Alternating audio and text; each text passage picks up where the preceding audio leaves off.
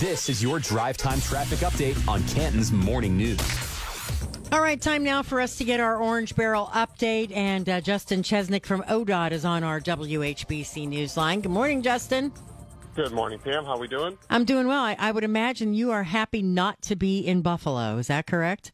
That's correct. But I will say Ashtabula County up in our district got about 18 to 20 inches of snow yesterday. So we got quite a bit of snow up there in Ashtabula County, and our crews have been working around the clock to get that cleaned up. So not quite as bad as Buffalo, but still we get a lot of lake effect up there in that northeast corner of our district. Anything over 8 inches, hey, it's a lot, right?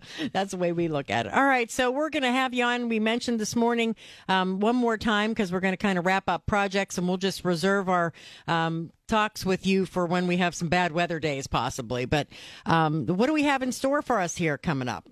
Yeah, so really things are wrapping up. I mean, the big thing is that 77 and US 30 project, that's going to stay status quo over the winter. So folks that drive through that, what you see out there is kind of what you're going to get here until probably springtime when we make some changes out there.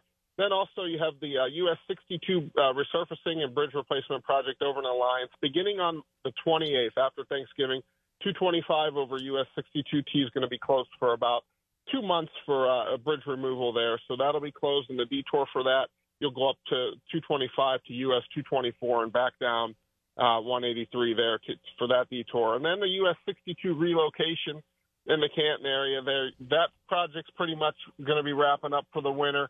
The one thing you will see is 62 eastbound traffic is going to switch over onto the new pavement there, the relocated pavement. That's going to happen sometime next week, preferably Tuesday or Wednesday. That'll happen. If not, it'll happen the week after Thanksgiving. And then they'll work through the winter there, but they'll just be on kind of the side roads in the old US 62 there working on that. Then really the only other big one worth mentioning that you may see some work over the winter months is that State Route 241 widening in Massillon. That job there, they're going to be performing under drain work and storm sewer work there. So you'll continue to have some various lane restrictions. Occasionally traffic will be flagged through that area, but that's pretty much the wrap for Stark County this construction season. Yeah, absolutely. And a lot of work that's been accomplished. I'm telling you, it's been a busy season, but you have a wonderful Thanksgiving, sir, and we'll just be checking in with you periodically throughout the winter months, okay?